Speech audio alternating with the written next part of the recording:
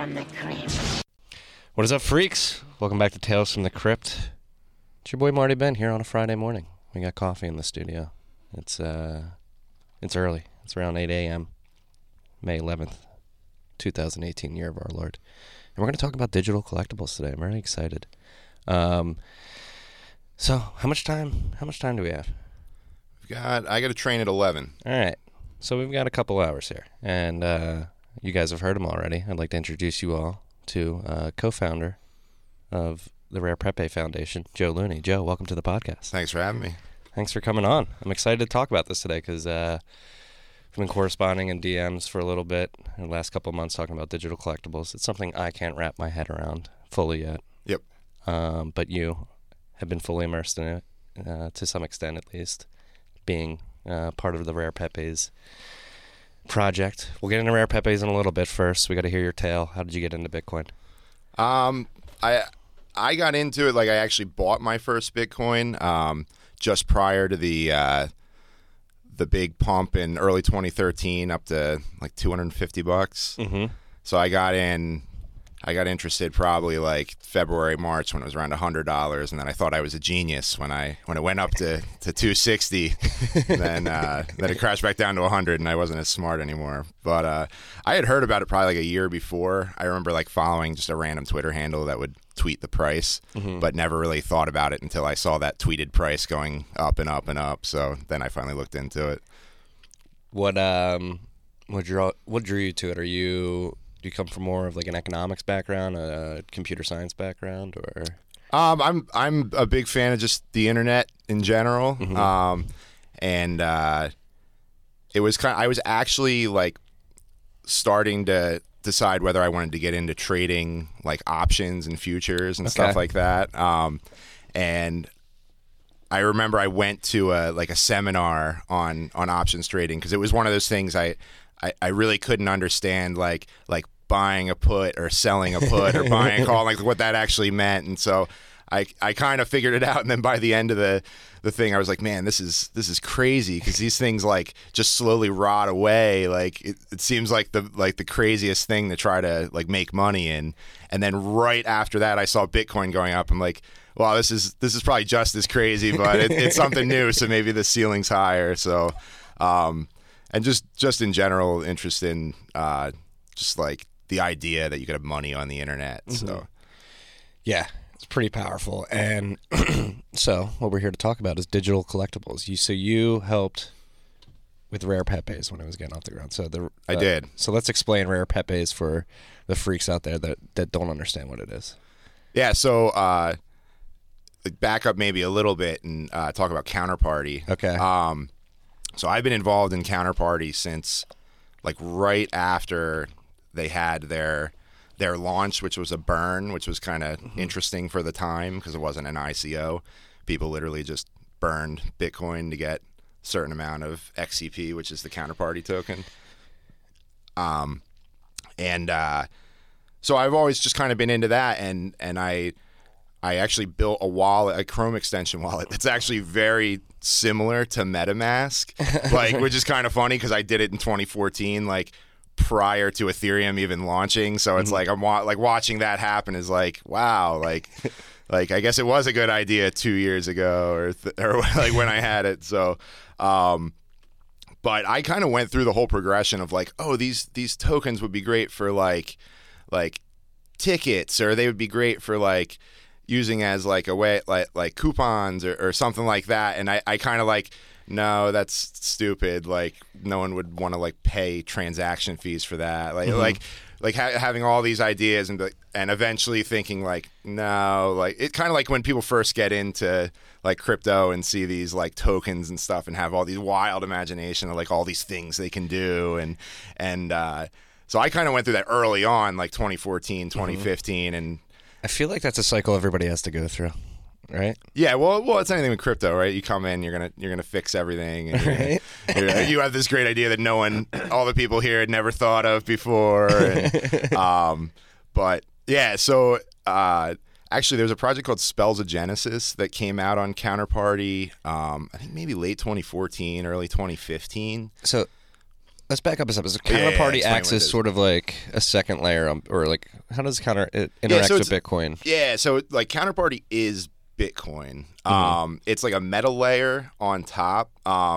Mastercoin, which is Omni now, is kind of like the first protocol to build on top of Bitcoin. And all that really means is using either op return, which is what Counterparty uses exclusively now because it's big enough when they went from 40 to 80 bytes. But you can actually encode data other ways too. Like one of the methods I used early on was opcheck multisig. And you basically just you create kind of dummy. You create one of three.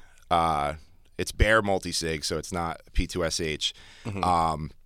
And you create basically two dummy addresses, and you create these one of three multisig outputs. And the two dummy addresses are actually your data that you're encoding. Isn't this what Satoshi's coins are? Aren't they? They're not using P2SH, right? Yeah, I'm not sure. Yeah. Opcheck multisig is kind of like the precursor to P2SH. Yeah. And the reason why P2SH is more efficient is it takes up a lot less space, and it's actually, I think it's more like privacy centric because you don't actually see the addresses, the different addresses in the multisig. But it still works. I mean, like with Bitcoin, everything's like backwards compatible. So there were a few kind of like it stopped working after one update, and it was something to do with like the weight of like the inputs to outputs on either side. And I think that got fixed. I think it works again. But because op returns 80 bytes, you can squeeze most data into that. And what Counterparty does is a Counterparty transaction is just a regular Bitcoin transaction with a message in the op return. And then the Counterparty server basically runs Bitcoin D in the background, and then it parses every block, looks for Counterparty transactions, and then builds a database from those messages. Okay. All right. That's pretty cool. Yeah, so it's cool because it kind of like leverages the security of Bitcoin, but it's still it's a weird beast. It's unlike other coins. It's had its ups and downs, right? Yeah, Counterparty. well, I've never been a fan. Like, I never thought XCP, which is the currency, was a good investment, and I still don't think it is. Even though like I've developed on Counterparty for years, and I use it all the time, like because the value in Counterparty is because you're leveraging Bitcoin as far as like the ordering of transactions and stuff like that. But there's nothing to stop anyone from just launching another Counterparty and just basically doing the same thing on Bitcoin also. So it like kind of gains its strength from like people the more people that build on it, the more it makes sense to not like roll your own version. So that was one of the reasons why I'm like, I would never really invest in the currency just because anybody could roll their own new Counterparty. Right. Like, but it works, and it really was like the first like Mastercoin was the first, but it's a place you can build tokens, and it's on Bitcoin. It's not, we didn't need Ethereum token smart contracts to have tokens in crypto. So are you telling me the ERC 721 isn't the most efficient way to do these tokens? It's a different way. All right. So we got through Counterparty's history, and so Rare Pepe, the Rare Pepe coin started. Did it start as a joke with like June Seth and Krista Rose on the podcast, or was it more? Well, no, they kind of like they saw it develop kind of how I did, and then so back up a little bit just to like some more perspective on it. It wasn't a planned thing. It was basically I mentioned Spells of Genesis quickly before, and that was a project that created these like trading cards, and they said these Counterparty tokens they made equaled the trading cards, and they'd have just a picture of a trading card. And I was very skeptical at first. I was like, that's kind of weird. Like they don't, like they're not those things. And I actually like right before the genesis of Rare Pepe, maybe a month or two before, I finally kind of accepted like I saw Spells of Genesis, it kind of stuck around, and I'm like, you know what? Like, I think this does work. Like, I think it's okay to say that the token is the trading card, or the trading card is the token. And what happened was September 2016. A guy named Mike, and I still only know him as Mike, on Telegram, posted in the Counterparty Telegram chat the first rare Pepe, and it was the Dorian Nakamoto rare Pepe, and he posted that, and he basically said like this is like, and he created the asset called Rare Pepe, and he goes, this is a Rare Pepe. I put him up on the decentralized exchange, which is another like very powerful aspect of Counterparty that we can talk about. And he just put them up there, put them up for sale, and everybody in the chat was like, "Oh, this is hilarious! Like, these are great." But then everyone wanted to make their own, so everyone started registering like different like Pepe themed assets and drawing their own cards and stuff. I want to get a hold of the David Seaman Pepe. Yeah, I could send you one of those. I'm also a big Pepe collector, so yeah, practice what I preach. Yeah, I mean, and that was kind of, so I built the Rare Pepe wallet, and that was really like the reason I did it was because I was collecting Pepes, and I like needed a good way to like store them and trade them and stuff. So as much as it was something, because I mean, as a developer, you like to see other people like use the thing that you made, but it was really I was building it for myself. So. But yeah, the way it was able to take off, I think, was because of the decentralized exchange on Counterparty, which is just, it's built right into the protocol, and you can put up orders to buy or sell something, and then people can match those orders on the other side. What's the GUI look like for that? Like, is it, or like, how's that? So it's actually pretty bad in Counter Wallet, which is the main, like, the wallet of Counterparty, the original developers that built Counterparty, that was the wallet that they had built. And that was one of the reasons for Rare Pepe Wallet. So I tried to make it as easy as possible. So it's really as simple as you click a button, like you go to the Pepe, you click a button that says buy, sell, and it just looks like a regular order book. And you place your order, you see sell orders, you can match them. And does it like the JPEG image come up on the book too? Or, oh yeah. Yeah. I got to dive into this. I got to dive into Rare Pepe. Yeah, check it out. Check out the wallet. Let's talk about like digital. Like, how valuable do you think like the digital collectible space can be? Like, I can't wrap my mind around it. Yeah, so I wrote like a little Medium post. I've only ever written one Medium post, and it was more just because I felt like everyone had their own idea of like what these things are. Like, what are these? And I kind of see them as it's a different application of like cryptocurrency, but it's not like cryptocurrency. It's like crypto things or like crypto goods, right? So they're like low issue, and it's just another application of like digital scarcity, right? It's like, so I can say, yeah, I have money, right? Because that's the I would say that's the.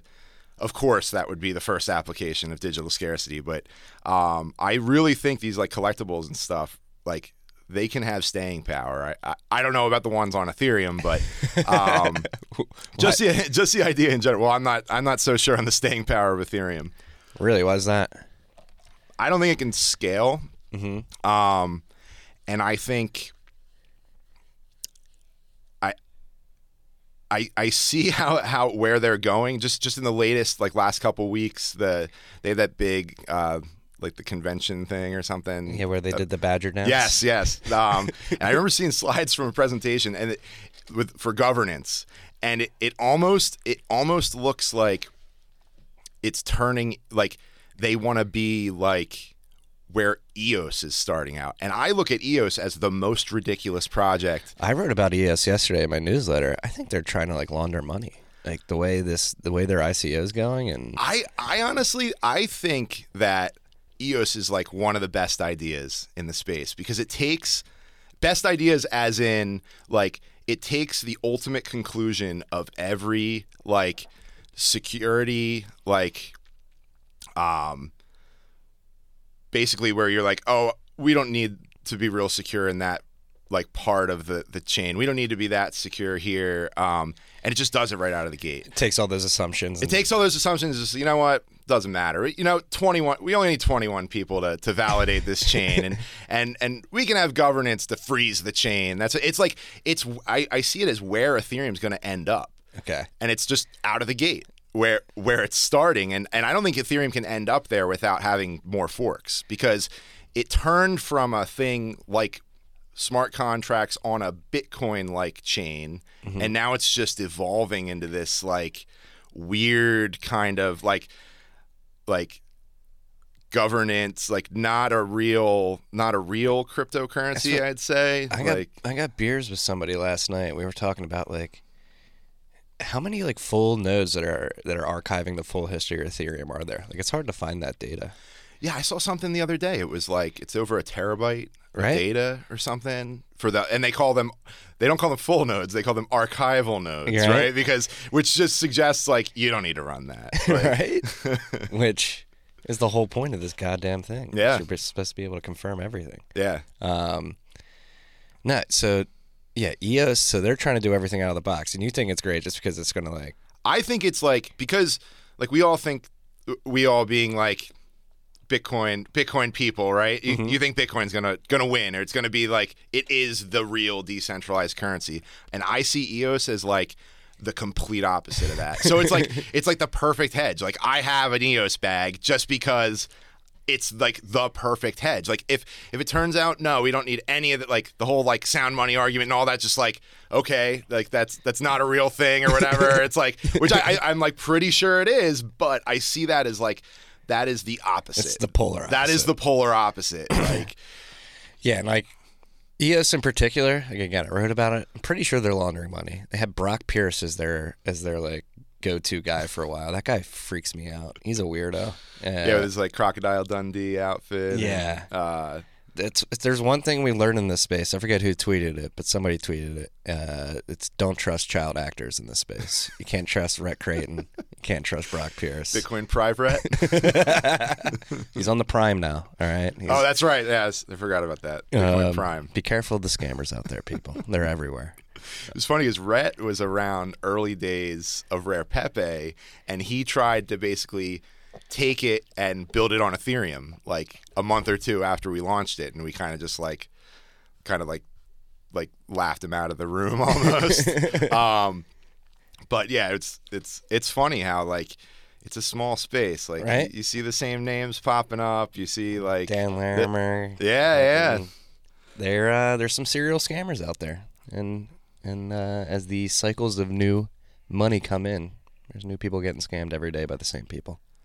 Yeah. But let's get back to Rare Pepes. So that was something that like it turned into like a phenomena on Twitter. Like, yeah, it was Chris and Josh, Bitcoin Uncensored, picked it up, John Seth, and this is what brought down Bitcoin Uncensored. It is. Right? Pepe Cash brought down Bitcoin Uncensored, which just makes the whole thing more hilarious.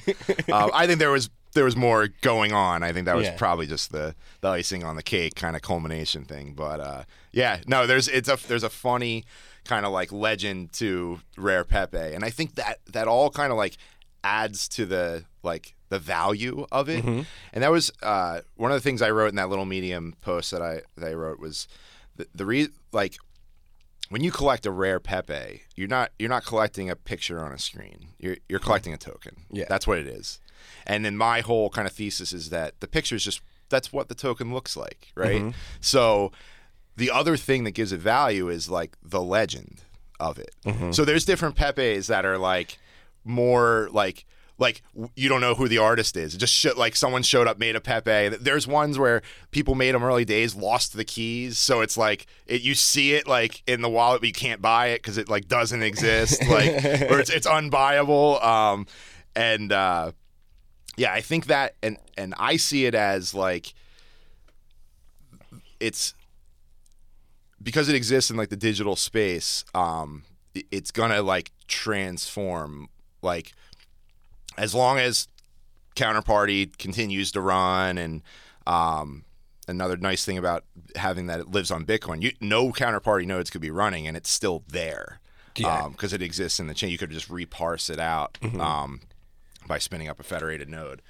But yeah, it's kind of it's a pretty interesting thing, the rare Pepes, because you can create like all kinds of, like, you can create a game, and there's a developer in Japan that created this like game where you can use different rare Pepes to like create these like monsters and stuff, and it's like, so anybody can use this thing that just exists. It's this like digital thing and incorporate it into their own application and stuff. So it's like, it has this, so it can like jump stories too. Like it can, and that's why I see a lot of value in like the digital collectible space as far as like in games. So yeah, that's like the one application where like I see it and it makes a lot of sense. Yeah, and I mean, if you think about like if you ever into like playing video games and stuff, and there's like any kind of game where you like collect things in it, like it would always like, I remember as a kid, it'd be like, oh, I wish I could like have this thing in this other game, like, and you really can do that with. So I see that like these things are valuable, more in kind of like the indie game space, because if I'm like a Blizzard or I'm like a big game company, I probably don't want it open, right? I want to be able to control everything, but if I'm a smaller game developer, I can maybe leverage another developers' assets, and it kind of brings us both up, because now it's like, oh, these things are more valuable. I can use them in like multiple games. Easier way to bootstrap. Yeah, absolutely. It's fucking interesting. I never knew that you could like apply the same assets to different games. Yeah, I mean, it's just a token, right? So yeah, you can build your game around it, and just one of the other things I did in the wallet is like an access control kind of thing. So different creators of rare Pepes wanted to like have kind of like a secret access, like if you owned the Pepe, you could go enter it. And I did that just using like message signing. So basically you check the server checks basically that the address assigned the message owns the Pepe, and then they get access to the spot. But people have put like private SoundCloud links and stuff like that. So it's kind of just this thing that exists digitally. So you can just kind of, sky's the limit from how you could apply it to different things. Damn, it's crazy. Like again, trying to wrap my mind around this, like it's insane. Because when I like CryptoKitties, like really turned me off to this shit, because I just see CryptoKitties as a continuation of our conspicuous consumption, where people are just like, oh my god. Yeah, I don't own any CryptoKitties. I don't know what the draw is to that. I mean, I know a lot of people are into it. The thing I loved about rare Pepes is everyone makes them. Everyone's making them themselves. It's not just one company kind of making these things and saying, hey, like, here, buy these. Yeah. It's just like individual people. And we have like people all over the world making rare Pepes. Like there's the Japanese rare Pepes. There's the Venezuelan rare Pepes. There's like the Indian. There's a couple guys from India that are in there that made Pepes. And so it's like, it really is like, and it was interesting looking at the analytics on the wallet, because it's like the whole map lights up. Really? It's like, yeah, it's crazy. That's awesome. Yeah. How many rare Pepes are there right now? Do you know in total? I think roughly? I think it's 1,700 or something. Nice. Well, and there will be no more. So the scientists left the lab. So there's no more new rare Pepes. Why is this? We kind of looked at it. So the way, do you have to burn more? So the way rare Pepes worked is, it's because it was kind of an organic thing, and it's not like we being like the few of us that were the Rare Pepe Foundation. So there's like a group of like 6 or 7 of us that were around in the beginning, and we basically, as everyone started making these Pepes, we're like, okay, like we gotta like, let's try to make some like loose guidelines. And I was building a wallet, and I'm like, I can't just put any like, because some Pepes can be pretty horrible, and it's like, I'm running this website, I'm not gonna put that shit on my website. So we just like developed these kind of loose rules around it, and we basically would curate them. So they would be submitted. You'd have to burn Pepe Cash to submit your Pepe, and then it would get submitted to the foundation, and then the scientists in the foundation would make sure that it was rare and dank. So then we'd certify it, and it would show up on the site. It got to be too much. We closed down submissions a few times. We reopened them again. I think like late January of this year, and we got like 60 or 70 like in a day. And it's like the way we have one of the other developers that works on it is he's in Venezuela, and he makes like Telegram bots, so he's pretty good at that. So he created like a kind of like a curation bot, so I could do it on my phone, and like all the ones that are submitted show up, and we'd say like yes or no, and it was like a small portion of us say yes, then it goes in, and then if one person says no, then it jumps out. And it was interesting how that developed. Like at first it was like everyone has to say yes, and it's like you got one guy that doesn't turn on Telegram for 2 weeks. We're gonna have like 400 Pepes in the queue, and it just gets kind of backed up. But from that aspect, it's kind of funny. Like it's built on the blockchain, but it's very centralized as far as the curation. And we're not hiding that. We're like, no, we're going to look at them, and if we don't like them, or they're like some people you'd submit, like you draw it in 5 seconds and submit. It's like, okay, like maybe that is okay if it's like so shitty that it's like funny, but sometimes it's just shitty. Yeah. So like, those wouldn't make it in. But yeah, and we talked about I think we talked about shutting it down at 1,000. We talked about shutting it down at 1,500. And then when we opened it back up in January and we started getting like so many submissions a day, we just kind of talked about it, and we're like, let's just shut it down. Everything's got to end at some point. And that's not to say someone else couldn't spin up Rare Pepe Generation 2 or whatever they want to do. I mean, anybody can do what they want, right? So, but the original Rare Pepes no longer can be submitted. The Rare Pepes that brought down Bitcoin uncensored. Yep, exactly. Are capped now. It's fascinating. Let's jump in. One thing we talk a lot on this podcast is meme magic. And Pepe is a very powerful meme. Oh yeah, been in the news. Why did you guys decide on Pepe in particular? Well, it was more that guy Mike. Yeah. He just posted a Pepe, and I feel like one of the reasons it worked is because like Pepe is like the perfect meme to make like a digital collectible out of, right? Because the joke around Pepe was it's rare. Like prior to this whole project and everything, like it would be like, I created this Pepe, but I can't show it to anybody, so it stays rare. Like that was always the joke, and it's been around for years. And do you know how like the origin story of Pepe? I think it started on 4chan. And I remember hearing, because like when it came out, like when Hillary Clinton came out and said it was a hate symbol, like everybody did You're a Nazi if you like Pepe. Yeah, exactly. Yeah, just for the record, I am not a Nazi. No, I'm kidding. No, but it's but that's a battle we have to fight all the time. I mean, right? not really so much now. That's really died down, and yeah. we had a actually it was the Rare Digital Art Festival we did in January. And I did a presentation. I did Rare Pepe wallet and stuff. And I was waiting for that question. Like I was waiting for someone in the audience to go, as like, so are you like an alt-right Nazi or something? Like I was like, here it comes. Like when we asked like for questions, and nobody asked. So I was like, all right, good. Like maybe that whole like thought process has died down, because Pepe was around for years before that. And the whole thing with Pepe is, it's a meme. You can make it anything you want. Right? So, like, if you want to make it a Nazi, you can make it a Nazi. If you want to make it like something Uncle funny, Sam, you can make it Uncle Sam. Exactly. And there are Uncle Sam Pepes in the Rare Pepe directories. Really? There are. Yeah, there's a couple of them. But yeah. No, it's interesting how, I mean, the media cycle is so quick. Like that happened. I feel like that was like a week where people like, this is alt-right, like.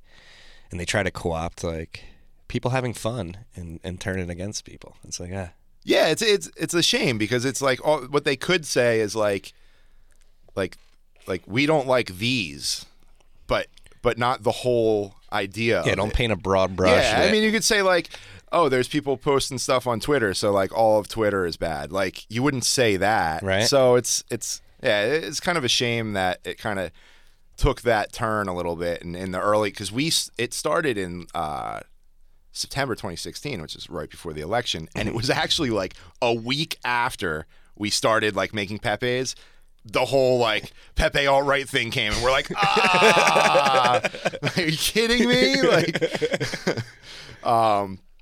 but yeah, no, Pepe is just like, I think it is one of like the earliest like internet memes that I can think of. That people would just like the feels good man. Yeah, feels good feels man. bad man. The cringe, the Pepe cringe is one of my favorites. No, it's interesting. So how do you see this evolving, digital collectibles? Where do you see it going? Like you said, indie games, like... Yeah, I think that's probably like a really big space for it. Like, I think people will really start to see the value in it when people start doing like cross game things. People really haven't done that as much now, actually, and I like just kind of like CryptoKitties is like, much as I think they're kind of lame, like people have made like CryptoKitty accessories, and like other projects have done it, which I also think are like kind of silly, but it does show that like anybody, you don't need the permission of that company to build something that interacts with it. But I think if they start getting used more heavily for like things in like powerful items in games, and then other games start to say, if you have this, then from this other game, then it has this function in this game. It kind of like layers that, and it really shows that like, wow, there is value to this because these things exist outside of the game. Yeah, you can have like a Marvel DC like collab. Yeah, anything, like, but you don't need permission. Like, I could come in as like an indie gamer and say like, oh yeah, this other like pretty popular game has these items in it, and it's like, if you have those items in my game, then they do like X, Y, and Z, and then now people already have them, so now they're more inclined to, oh, I'll try your game because now I'm already like leveled up because I have these things because I play this other game. Yeah, it's crazy. Shit, man. How weird are games gonna get? I think the whole like ecosystem of games. I'm not a big gamer. I'm not a big gamer myself, either. so a lot of this I'm kind of like just guessing, I'd say, because I'm not like in it. But I could really see how that could evolve and just be like the new norm. Like like you create these. Maybe not every token or every item in your game is rare, tokenized, but a few are, and then other developers would leverage off of that because it makes sense, right? Because I can instantly kind of grab some like market share, not even grabbing the market share, but like grabbing users from another game and entice them to use mine because I've kind of like given them a head start when they haven't even started playing yet. Yeah. But the other aspect of this, which is kind of more from like the art side of it, is digital artists now have like a way to like sell limited kind of prints of their digital art, which is, it's like a very abstract idea. It's very abstract. Yeah. Yeah, and I get it. I know it is, and because the first time that I saw, I was like, yeah, like I was saying with the Spells of Genesis stuff, I was like, yeah, this is stupid. Like I don't get it. But you see it work, and once you really start thinking about it, and it's like what like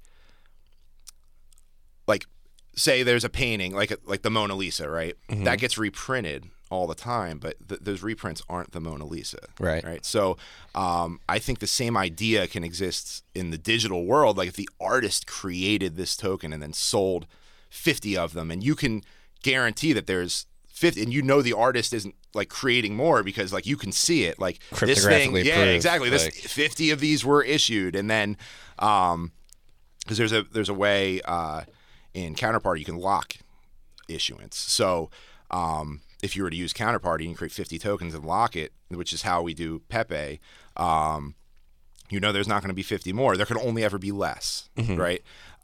Which is another interesting thing because you can burn, like provably destroy your tokens. Yeah.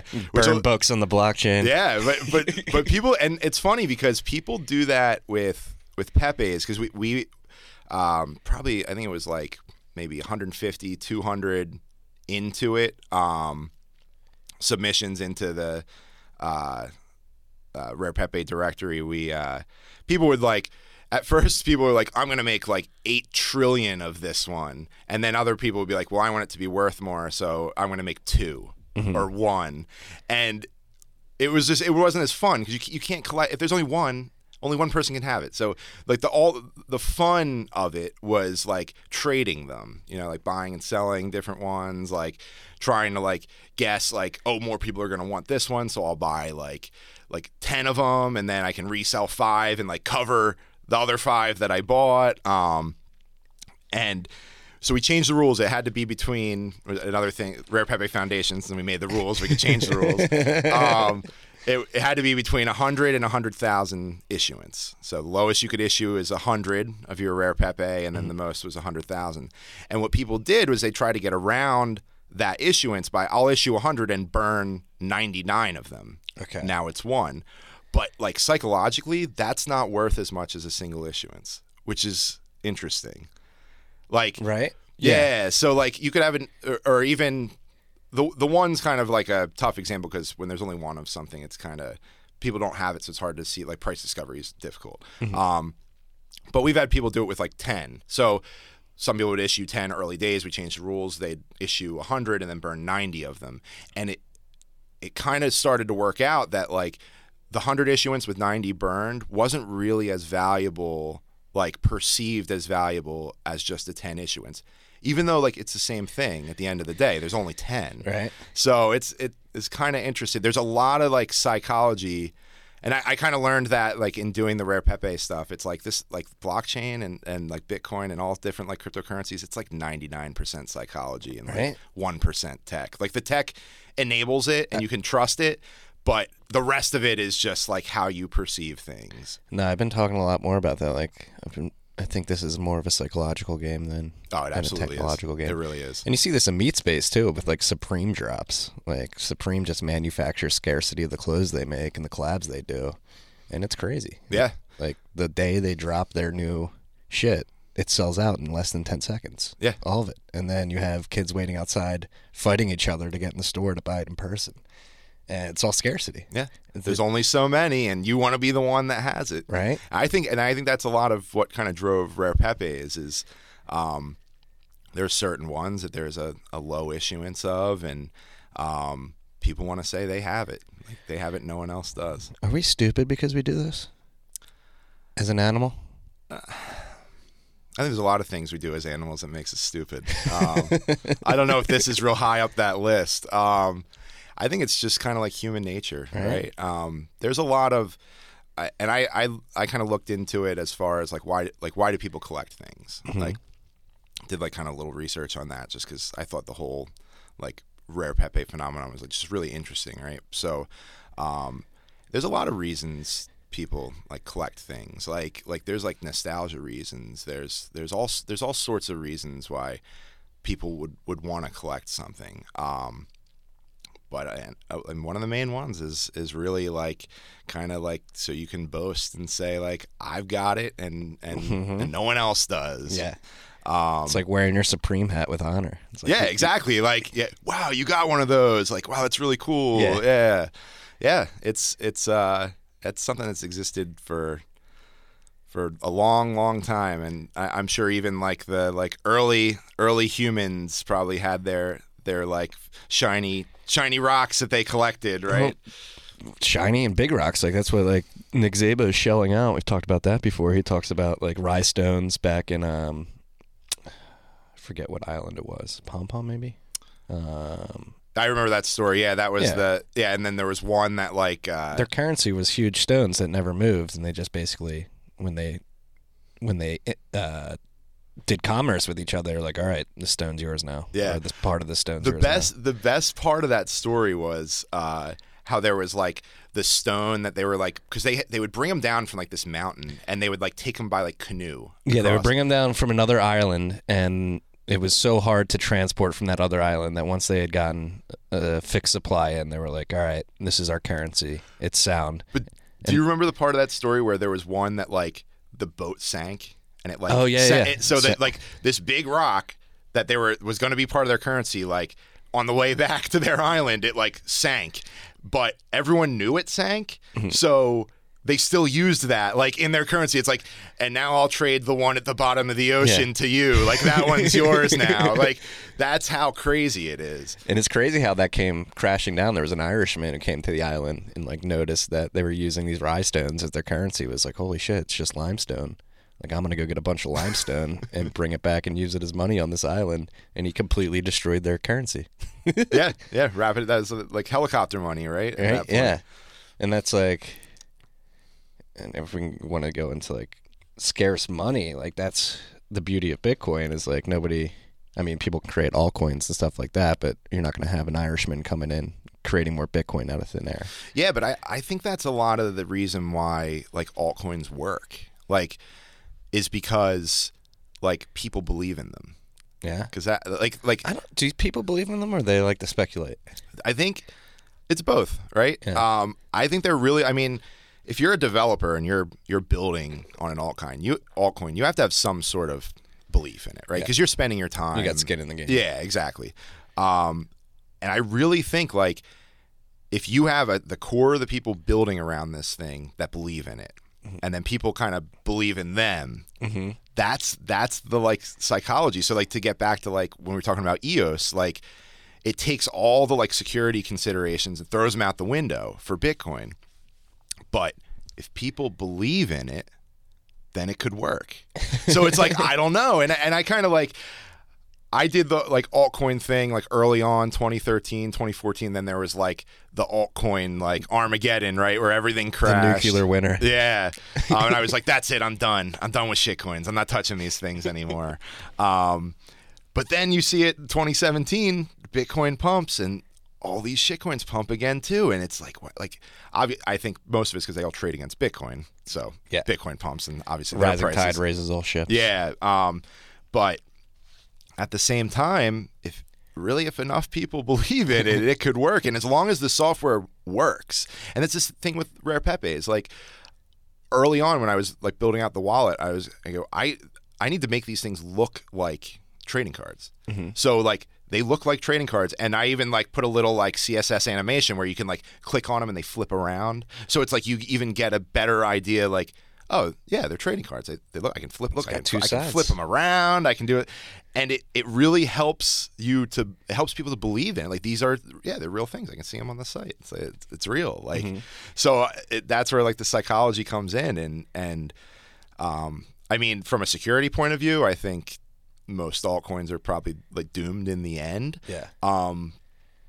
But if I mean you see hard forks and stuff and people just okay, we'll do the new one now. Yeah. Like yeah, I don't know. I always have this I always ask this question to people like how long does it go on before people are finally just like all right, enough is enough. There's always going to be a new shinier altcoin. Like that's what people don't realize like coming in today. Like, oh my God, this is so much better than Bitcoin. I'm like, there's been 5 iterations of this shitcoin in the past. Like, there's always going to be a shinier coin that can do better. And like you said, I think it's going to come down to security at the end of the day. And it's really going to be like how much energy is expended on these chains. And obviously, Bitcoin far and away is the most hash power. And yeah, but that's where you see like proof of stake coins like working. And proof of stake is crazy, like because you have to trust the existing nodes that they're giving you the real chain. Yeah, and that's like I think a lot of people don't realize like that's the difference between proof of work and proof of stake. Like proof of work, I could come in not knowing anything, and I just find the chain with the most work, the longest chain with the most work, and that's the right one. But with proof of stake, you have to ask the current nodes on the network, like. What's the longest chain, and then hope that they give it to you, right? And so theoretically, like that shouldn't work, but it does. I mean, it is, or it has. It has worked up till now. It works till it doesn't, and yeah, it's like, exactly. It's a non-starter though for me because it's like Satoshi specifically used proof of work because proof of stake was a non-starter for him as well. Like what we're seeing a lot today is like people are like, oh my God, no, we need to go back to proof of stake. But it's like this problem's been worked out. Well, it's energy efficient. Oh, we're saving the world. That's right. We're saving the world. And that's I fucking hate that argument.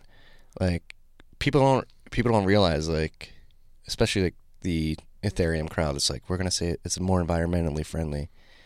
Like the energy that Bitcoin expends like would be wasted anyway. Yeah. And it has a lot of value. I know I listened to a couple, I think 1 or 2 of your podcasts ago, we were talking about like using basically like having like mobile like crypto miners. Right. That could, like, and I actually I'm a mechanical engineer like by trade, and the first job I had, I worked in power plants. So I actually, like, my job was basically when the power plants were down for an outage, I would go and inspect different equipment, make sure they could turn it back on and be safe. But power plants do have a problem where there's times where, like, they have excess energy, and there's a lot of work that's gone into, like, storage solutions. But if they just, like, were like, oh, we can just, anytime we have extra energy, we just mine Bitcoin. Like, that really is a solution. Like, right. Like now they can make money when they have extra energy, and they don't need to like try to store it where like you're only going to get like 80%, 75% efficiency in storage. And a lot of the storage solutions don't work. I mean, there's crazy storage solutions for energy. Like there's a solution I saw where, and a lot of it is renewables, right? Because people, like, you get the peak times like 5, 6 o'clock, right? Everyone's getting home, everyone's turning their lights on, everyone's doing that. That's where you get the peaks. But like for solar and stuff, you're getting the most energy like earlier in the day. There's not as much of a demand for it. So there's techniques where they like pump water up a hill with their excess energy, and then when they're producing less energy and they need more, there's more demand, they let the water back down the hill to like spin a turbine. Like, holy shit. Crazy stuff like that. And I saw another one where it's like a little train car that they like pull up a hill, and then as it comes back down, like it basically just use gravity, right? Like, because now you have more potential energy because it's higher up. Yeah. But yeah, there's crazy like mechanical solutions that have like horrible efficiencies, right? That you get like maybe 30% of the energy that was expended you get back.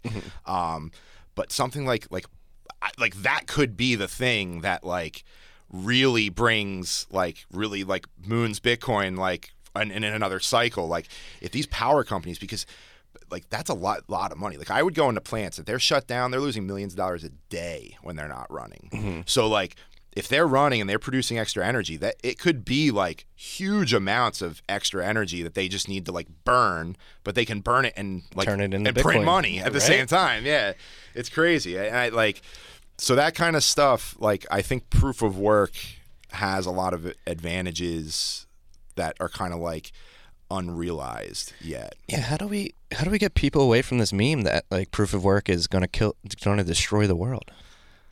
Do you know Bitcoin expends more energy than Ireland? Or was it Denmark, I think? Denmark, I think it might be Ireland too now. Or maybe both. But the argument, like, people make that argument, it's like, do you realize how much energy is wasted on our traditional banking system? Like the buildings created, people commuting to and from work, like the paper wasted within the buildings, like the amount of energy that consumes. It's probably comparable or arguably even more. Well, drive into any city. What are the biggest buildings in the city, right? Yeah. The banks. Yeah. They create huge phallic structures because they have huge egos. And they want to have dicks in the sky that prove that they're the strongest people on earth, you know? And that takes a lot of energy.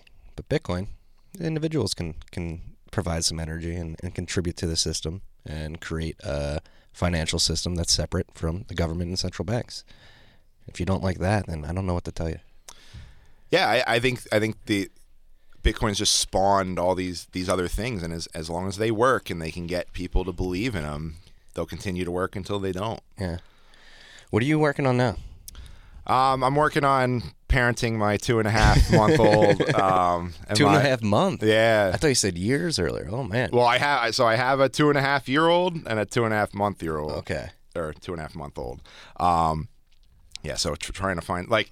Well, congrats on being Thank a new you. Yeah, so that's why I have a train back at 11, so gotta head back home. But yeah, I like when you have kids, one of the things they say is like you don't realize how much free time you had, right, until you have kids. Well, I didn't realize how much free time I had with one kid until I had the second.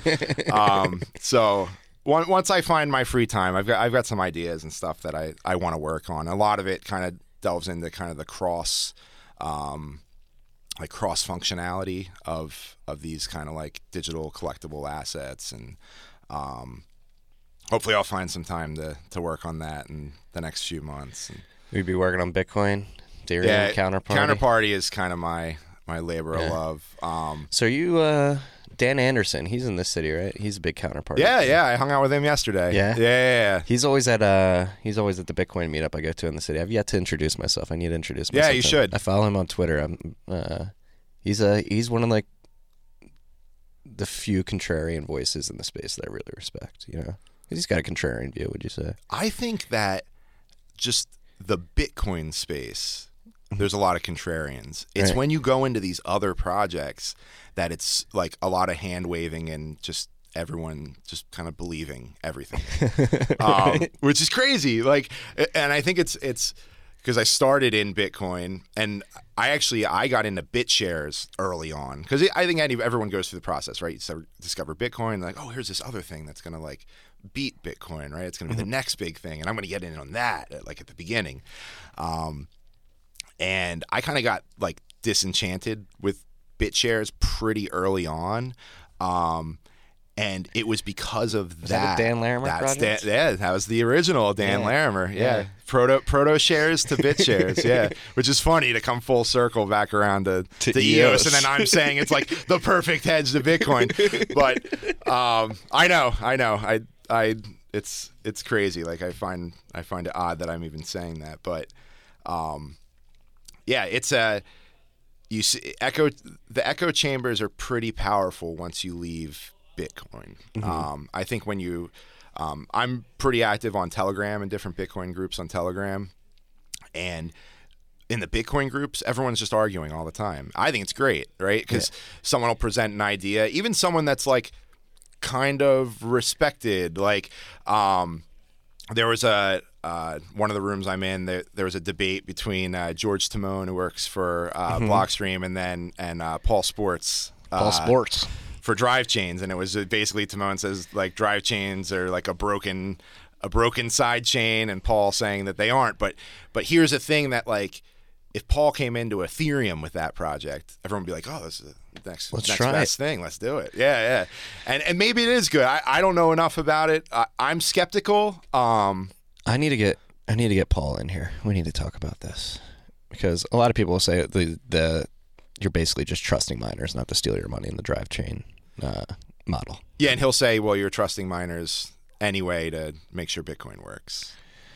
Yeah, but it's like, yeah, I'm skeptical of sidechains in general. Why? I think that anything you want to do on a sidechain, just do it on an alt, because the like value with the reason people spin up altcoins is because like they think their idea is better, right? So why would they want that to be like Bitcoin? So like there's nobody, I don't see anybody rushing to like create a side chain.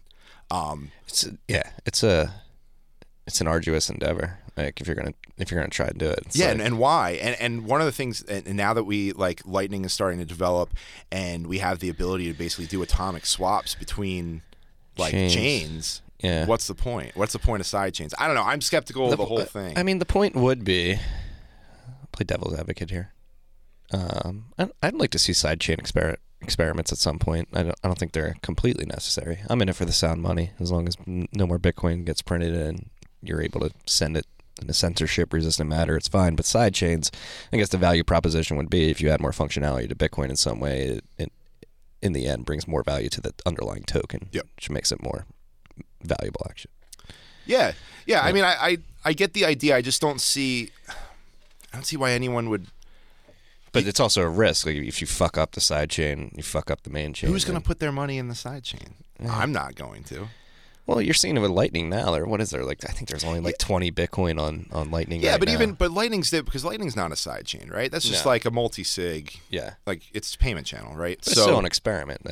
Yeah, but I think there's a big difference there in the fact that like Lightning, you're just locking like your money up, and if you do it, have you tried? No, I got to spin yet? up a Lightning node. Yeah, I'm too nervous. Just download the Claire wallet if you have an Android phone or Apple guy. yeah. I have an Apple phone, but I have like an Android phone I use for work, so it's kind of nice because I can use both. But they kind of structured Lightning in a really interesting way that I hadn't considered before, where you use Lightning to send only, and you receive on a on-chain address. So that's how their wallet's structured, and the beauty of that is that you don't need to watch that.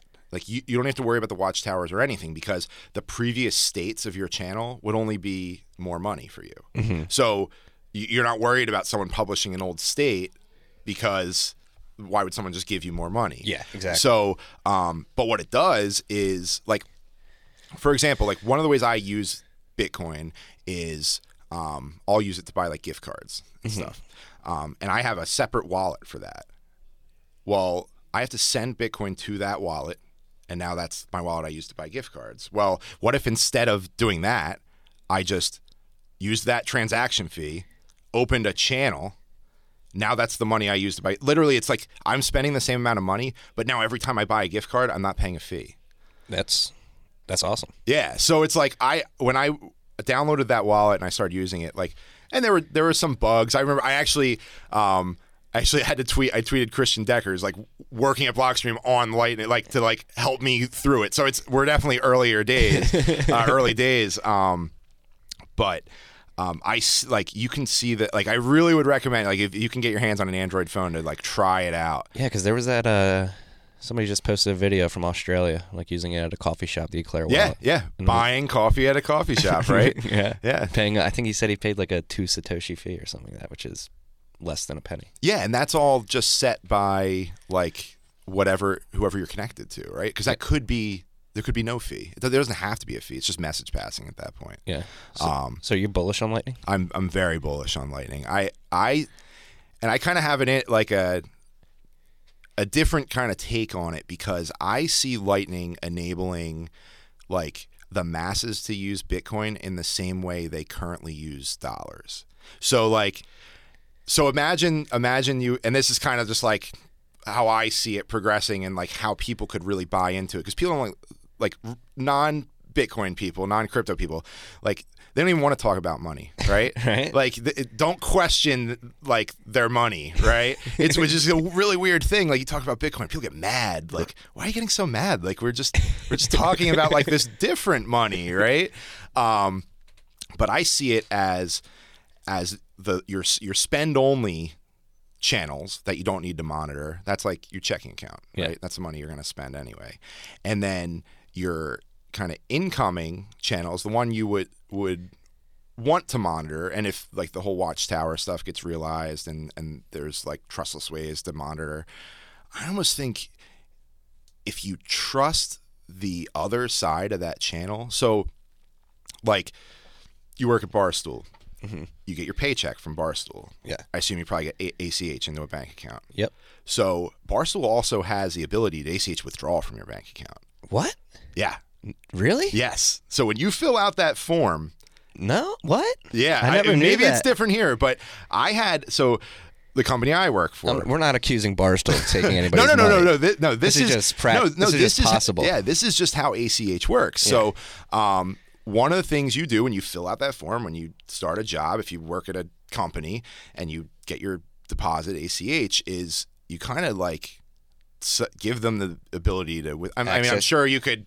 Can they only withdraw money they put in, or can they take? I'm not sure, but I know that it's at least the company I work for, and I don't think it's unique because I work for a big company. It's like they do everything by the book and everything. So, but I had an issue where I went on paternity leave when my oldest was born, and they had changed policies, and you get I was getting money through the state because they had a paternity kind of leave. You get an X amount of dollars, and the company started a program where they would pay you your paycheck, which I just missed out on by a couple months. Got it with my second, but so they deposited the money and they shouldn't have. And so I checked my account and I go, guys, like, this is you're gonna thank you, but you're gonna realize you gave it to me eventually. I'd rather we clear this up now, right?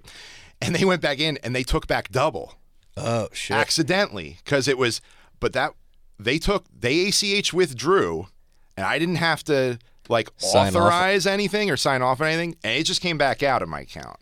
So, like when you sign that over, at least for companies, like for payroll and stuff, there's a two-way street there. But in my mind, that's fine. It's because I know who they are. Like they're not gonna just. I'm gonna show up to work one day. I'm like, hey, you guys drained my bank account. Like,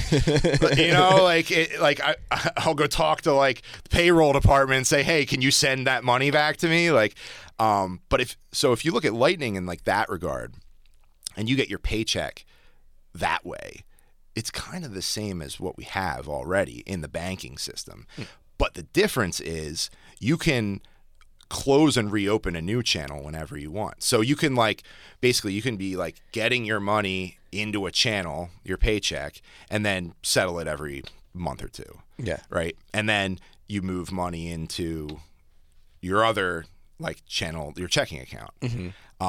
So I kind of see like, and it would almost benefit like if Bitcoin starts to get bigger and more companies start using it, like it would kind of make sense for like existing payment processors to be like Lightning compatible, right? And it's like heresy, right? It's like, oh, no, we want to get rid of those things, and it's like most people don't. I mean, most people like taking out their credit card, and one of the things that I realized early on with a lot of like the like kind of crazy ideas in crypto and decentralized stuff is there's no decentralized customer service, right? There's no like, oh, I lost my money. Who do I call? Nobody. You lost your money, right? Hop on Reddit and beg for money. Yeah, exactly. And I think the general public wants customer service. I would agree. Yeah, and they want a phone number. They want a person they can talk to, and they want to be able to get their money back. Yeah. So I see Lightning as a means to bringing Bitcoin into like the current like financial system. Like I don't see it from like kind of like the like libertarian reset kind of like this is going to destroy everything that exists. I think it will change what exists, but I think the banks are still going to be around. Like the whole idea of like loaning money, like that's going to, in my opinion, I think that's good. Like I was able to buy a house. I didn't have enough money to buy a house, but I could put 20% down, and now I live in the house, right? Yeah, I do too. I think I agree with you. But what I will say is like I would like to get back to a point where the base of the reserves is sound. So like you can cryptographically prove that the bank is reserved to a certain extent. You know, they have a certain amount of Bitcoin that they distribute loans against. So that's like my biggest want here, because right now the way loans work, like they just print money and there's no accountability like on the back end. It's well, they take in $100 and they can loan out $1,000. Right? Yeah. You could just lever up 10x and nobody asks questions about it. Yeah, and I mean that's why you get the issue, the too big to fail stuff, and, exactly, and like the toxic assets and stuff. Yeah, I definitely see a benefit there. I mean, I think that scarcity is like one of the most important, if not the most like important kind of properties of Bitcoin. But I think that it would benefit kind of the whole ecosystem to like try to integrate with the current system instead of the idea of we're going to like destroy the current system, which is fine, whatever. I mean, everyone's got their own idea, but I don't see that as a bad thing. I don't think it's a bad thing to want to integrate with what we have. Well, it could even be like a slow transition where they integrate it, and then at some point we realize that they're obsolete. Like we don't even we don't need the banks in their current form to do it. Like, we can do it ourselves, but the fact that they created that ability to use these technologies sort of helps in the transition towards like a more sovereign individual. Yeah, well, I think it helps. It helps to keep them honest, and they actually have to like provide like valuable services, right? If you can do it yourself, then they're going to have to provide a reason for you to want to do it through them as opposed to doing it yourself. So there has to be a value add there. Exactly. Yep. So it keeps everybody in check. Yeah. That's I would say that's the overarching benefit of Bitcoin, is that it keeps everybody in check, keeps everything fair to an extent. So Lightning, can you do collectibles on Lightning, I think? So you can do like Counterparty, not currently. There's a few updates that need to happen to integrate SegWit, and we needed to get so one of the things Counterparty is kind of stuck on, I think it's 0.13, because BTC Drac used to patch Bitcoin Core every time a new release would come out. There's an address index flag, so he'd patch it, and basically with that, it gives you the ability to pull raw transactions. I think it's like search raw transaction functionality. So that's what Counterparty uses to parse each block.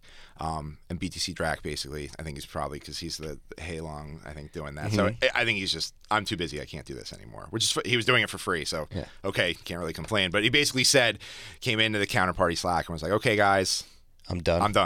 Like, this is the last version, which is okay because Bitcoin is backwards compatible, so it's okay, it still works. But we need to, and there's a method. I think it's a TX index flag that we can use instead of the patched version. So you can use Bitcoin proper without it having to be patched. So we need to do that. We need to get SegWit integrated. But you can do Lightning with Counterparty assets. But the problem is for like digital collectibles, especially like ones that are like really rare, like there's not liquidity, right? So like the whole idea of Lightning is kind of like we're shifting balances, right? Well, if there's only like 5 of something and you're the only one that wants to use it on Lightning, what are you gonna do? It's not really an applicable use case. Yeah. Like, why wouldn't you just send it at that point? Yeah. So, but some of the more like liquid ones, like Pepe Cash, which is kind of a funny thing. Like, that was the thing that brought down Bitcoin Uncensored, right? Let's jump into that story, because June Seth was pumping it and Chris DeRose did not like it, right? Yeah. Well, I think they both thought it was funny. John Seth thought it was funny, and he bought some Rare Pepes because at the time they weren't that expensive. They were on the, and Rare Pepes being like the original, the Rare Pepe asset. And Mike, the mysterious Mike that started the whole Rare Pepe thing, we had kind of chatted about it, and we're like, we kind of want like a Pepe that's like very liquid, so that it can be like the main trading pair, because then we're not stuck to the value of XCP, because that's kind of like the liquidity token in Counterparty, and that's on and I'm talking about on the decentralized exchange, the DEX that's within Counterparty. So we're like, well, let's just create a Pepe that has like 1 billion issuance, and it's divisible. At this point, it's like, well, what are you creating? I mean, you're creating like an altcoin, right? At that point. But it is a Pepe. Like, there's a card, Pepe Cash, and just like all the other ones, you can flip it around and you trade it. And what Mike did is he just airdropped all the Pepe Cash to the holders of the first 3 Pepes. So it was the Rare Pepe one, Gox card, which is Mark Karpelis Pepe, and there's one called Shitcoin card. Which I have a gift for you before I leave. It's a physical Rare Pepe. So, thank you. And it's a shitcoin card. But so he just airdropped him. He didn't tell anybody he was going to do it. He was just like, I'm going to create this thing, and we kind of talked about it, and we're like, we can't we don't want to be scammers. We're doing this to have fun. Like, how are we going to like get this out? And then Mike just did it. He was like, I just airdropped it to all the. I didn't get that many. I had like 1 Rare Pepe because I'm like, I need. I can't be spending all my. I would need to collect all these things. I can't spend all my money on the first one, right? So, I think John Seth had bought like 30 of them, and there was 300, and so I think there was probably like 30 million Pepe Cash or something. And within a couple weeks, like Pepe Cash, because Counterparty has a decentralized exchange, we didn't need like my whole thing is like I'm not paying an exchange to put Pepe Cash on because it's not a there's no ICO. It's like we wanted to create it so it was an easy way to trade Pepes. It's the liquid Pepe, right?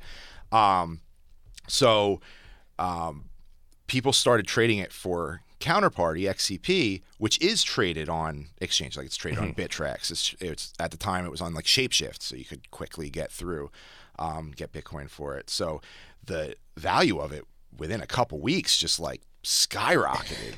And I remember Junseth, he didn't even know he had Pepe Cash because he didn't buy any, and he didn't realize it got airdropped because he bought the Pepes at first as like he thought it was funny, and then he just never looked back, and then like. I think someone in the chat probably like, you should probably check like how much you have.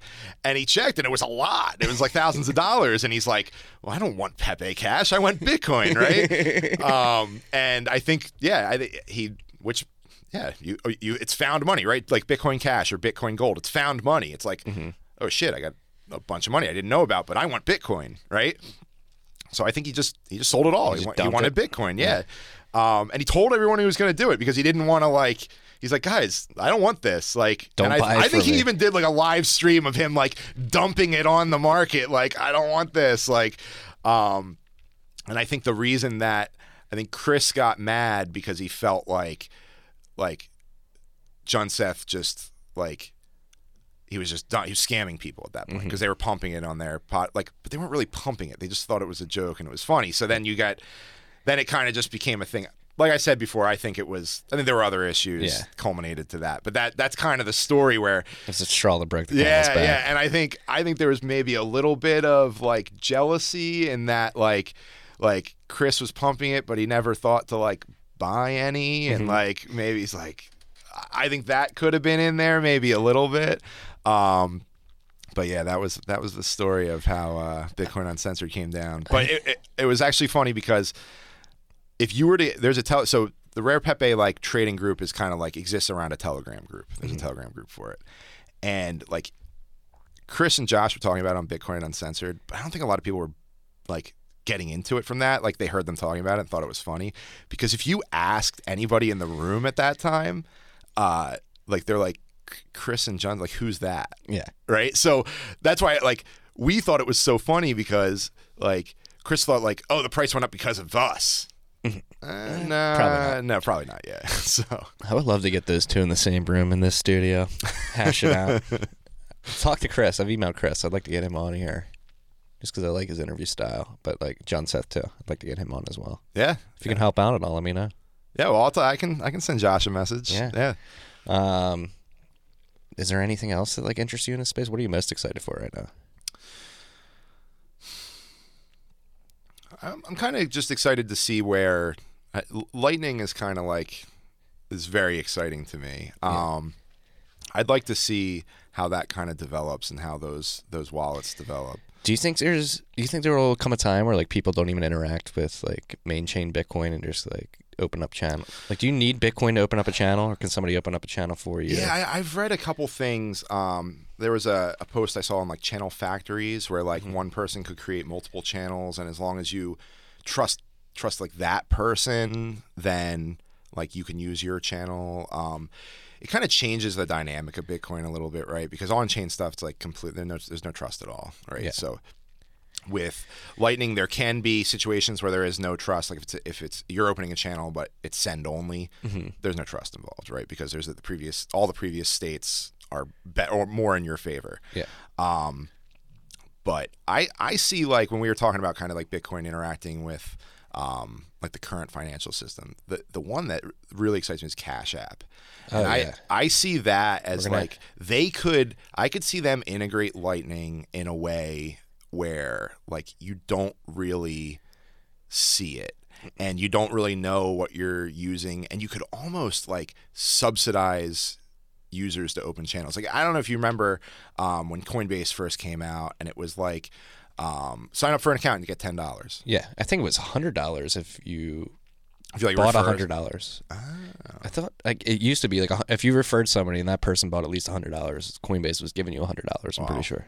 worth of Bitcoin. Yeah, so just think about that. What if they were using that to send like to you to open a channel? Like, I feel like that could be subsidized to an extent to try to like onboard people.